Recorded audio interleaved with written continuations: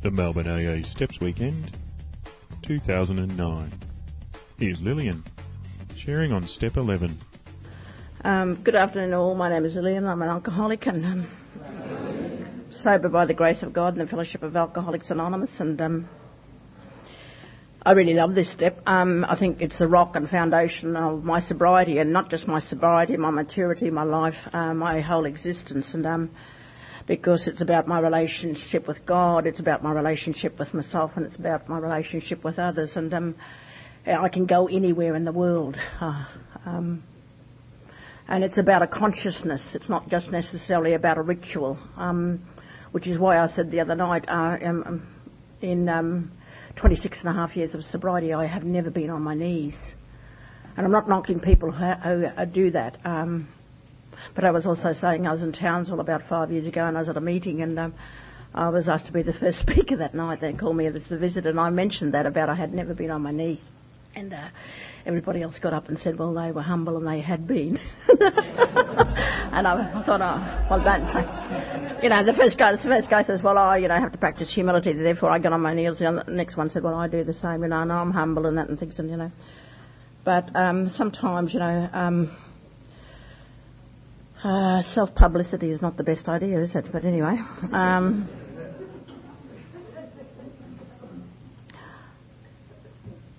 Like the previous speaker mentioned, time's important in that sense, because I think that this is the steps are a transformational process. It's not kind of, stunning and surprising and immediate. And I hated the word God when I first came here. At my first meeting, there were two things I hated, as I said the other night. That my lawyer who defended me on a DUI charge for which I lost my licence for 15 months, I ended up in jail overnight, and I got a $400 fine. And the other thing was the idea of God.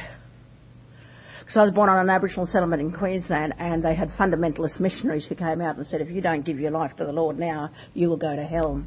So I associated this idea of God with vengeance and vehemence and punishment. And when I picked up my first drink, because it picked me up, I loved it, and God went out the window, and I became God, and I acted like God. And so God had no place for me, and my journey has been one of coming back to a God consciousness that I believe I was actually born with, but I denied. And I, sought. That's why I don't knock myself in terms of my drinking. I'm not particularly proud of what I did in my drinking through blackout drinking, not knowing where I'd been, what I'd said, what I'd done, who I'd been with, etc. and that and things. But I was actually seeking something. And for me, my drinking was a spiritual search.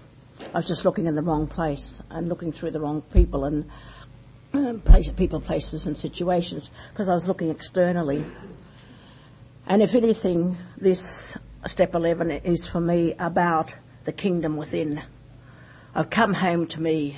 I've discovered my own God consciousness, and it hasn't been easy. As I said, it's a transformative process. It's about transformation. And I remember saying to my sponsor in my first 6 months, I too, like the last speaker, was intoxicated by alcohol. I was intoxicated by the atmosphere. I'm a person who lives off vibes and atmosphere, and I was intoxicated by AA. But after 6 months, I just absolutely just came down with a thud, and I knew intuitively that I would have to do more than stopping drinking. And that was doing something about my thinking, my thought.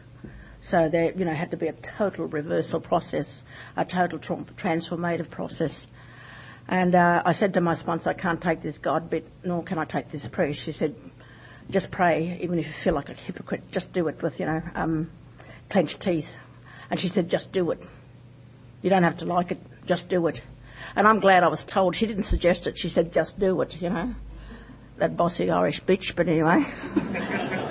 I loved her, And every now and again I used to, because she'd tell me, and I needed to be told, because I knew it all, And she wasn't scared of me either. She called my bluff, And I used to think, well, I won't ring that bossy Irish bitch today. She'll tell me what to do, and she could ring me. And, well, Talk about having to swallow humble pie. I had to ring her in the end, because she was getting on with her life, and but she was one of those sermons that I saw in Alcoholics Anonymous who had what I wanted, and she had prayer and meditation. And I heard things in my early days that prayer was talking to God and meditation was listening to God. And I also had good other emotional and spiritual relatives in Alcoholics Anonymous that I began to discover and get to know. And one of them, who's already died, said, he said to me in my very early days, for God's sake, slow down and have a love affair with yourself, Lillian. Stop wanting to change the world and sober up the world and running around. And I was really taken aback. It was like a good Zen slap in the face, which is one of many I've needed. And the other thing he said to me, he said, you're the kind of person I believe would benefit from doing retreats. He said, they're not for everyone, but he said, I think they'd be very good for you. So when I was about 12, just around about the 12-month mark, I actually rang the Jesuits at Norwood and said, where there was an AA meeting on the Friday night, and I said I wanted to do a retreat, not knowing what it meant. And I went in there on the Friday night of the long weekend of the Queen's birthday holiday, and I was greeted by this wonderful Father, Jim McInerney, and he gave me a Bible and said, read Psalm 139. And I said, there's a big mistake here, Father. I said, I'm neither Catholic nor a Christian. And he said, well, just take it in case you need it. And I thought, need it? Well, what does he mean, need it? I won't need this, God. I'm here for a retreat. And he just showed me this. He showed me this room, and and I was left to my own devices for nearly 3 days. I was starting to think, God, even they hate me. And I thought, what do you do here? And I started thinking, And I was mad, It was just over my first 12 months. And I turned to that psalm, and it's the most beautiful psalm. It's about how wondrously and marvellously made we are. And, if I ascend to the heights of heaven, lo, thou art there. And if I go to the depths of hell, even thou art there, God. And I thought, that just kind of made indelible footprints in my heart. And, I just read that because I had nothing else to do. I walked around the Oval madly, trying to, stop this thinking, this madness in my head. And so that was kind of all part of my beginning. And, and I was just kind of forced.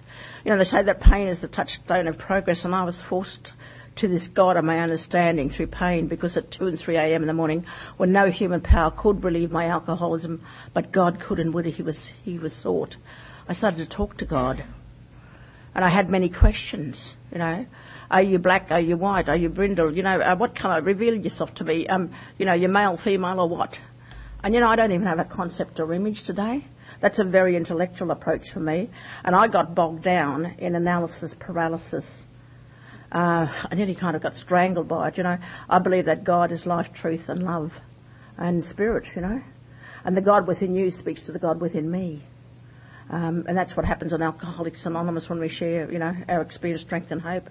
And I'm talking, we all suffer from the human condition to that extent.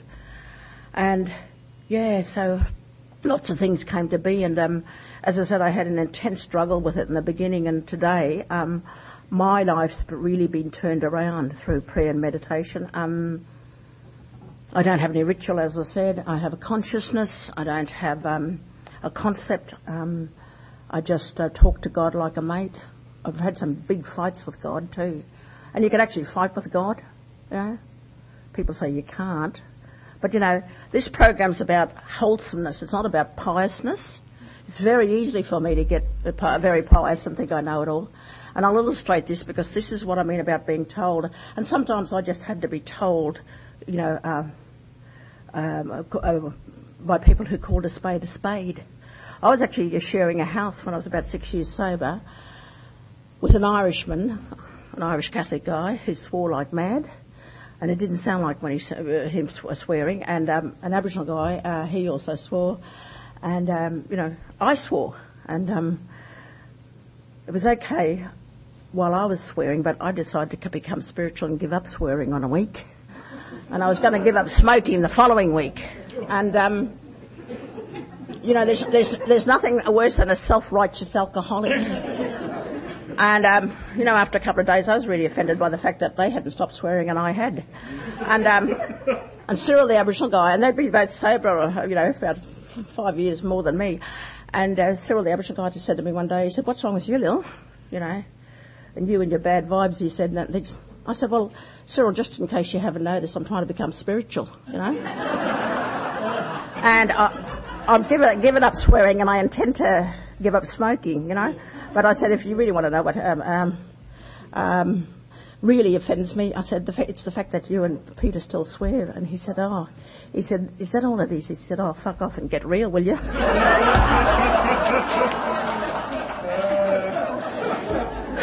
I tell you.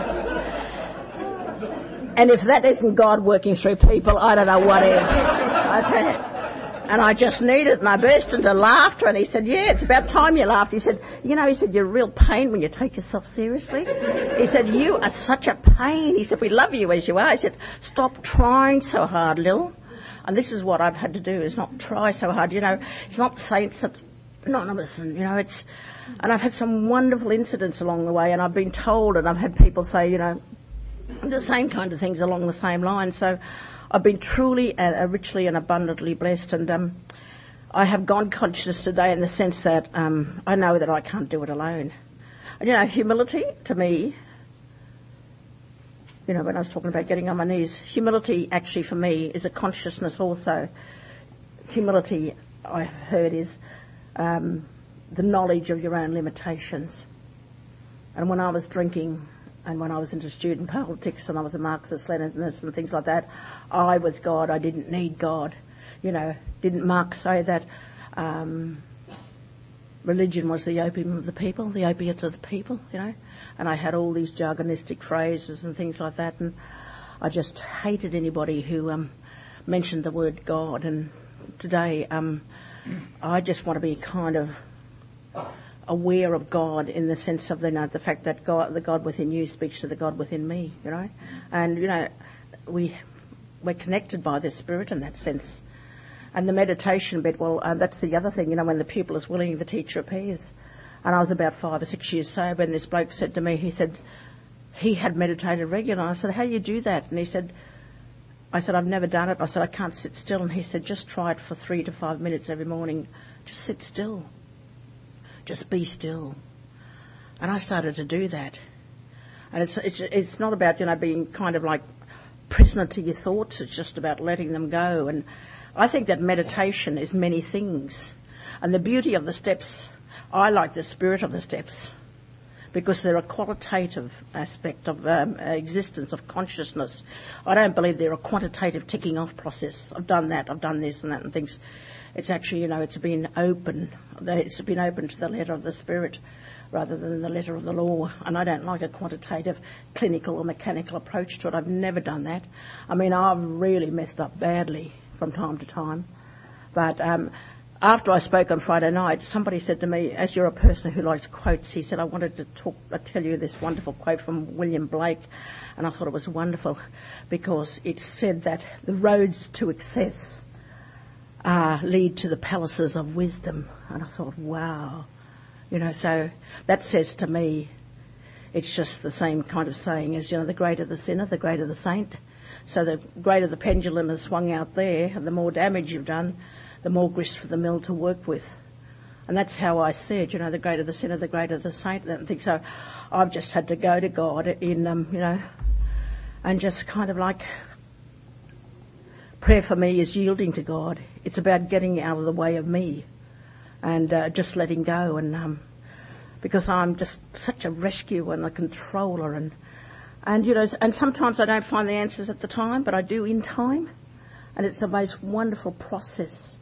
And one day I was going mad with analysis paralysis, wanting to look for, you know, wanting to have immediate answers, as I often did. And I picked up the Al-Anon book, because I've done Al-Anon too over the years. And I just opened up, and I allow a book to talk to me rather than to try to find the answer and say, well, I'm looking for this subject or whatever. I just allow it to speak to me. And it opened up, and it had this wonderful saying by Confucius. It's had, "Before enlightenment, chop wood, after enlightenment, chop wood, and that's all it is, because I'm looking for this absolute, Zen kind of like body experience or something, a spiritual awakening, and I'll be so wise that everybody will recognise it, and it's not like that at all, It's not like that at all, and and I just wanted to say too that last year I attended the Happiness Conference in Sydney, and there was this wonderful Buddhist nun talking, and she talked about relationships and happiness. And it reminded me when Paul was speaking just before, how people irritate me, they can irritate the Brits out of me, I tell you, from time to time. I think it was Jean-Paul Sartre who said that hell is other people. And I could really relate to that from time to time, yeah. I was at the 1990 convention in Seattle, and there was a wonderful badge there that said, "Made a list of all persons we had harmed and humbly asked God to remove them all." And I used to think, I could be just so spiritual. I could be so spiritual if God would just get them out of the road, And, I can be really spiritual with people I like. It's the ones. And this nun talked about relationships, and she said, it's the rubbing up against one another in terms of relationships. And she said, if you want to bring the beauty and the grain out of a piece of wood, you actually use a piece of sandpaper, You don't use a nylon stocking. You don't use silk. You use paper, and it rubs up against, but it finally brings the beauty and the grain out of it. And that's what I believe prayer and meditation does, and that's what I believe my relationships do, even though I'd rather avoid some of them, And, but if I have prayer and meditation, and that to me is the conscious, constant capacity to know God or to be aware of the presence of God and that I'm not running the show, then hopefully I can do it with a certain sense of grace and dignity and wisdom. Thank you.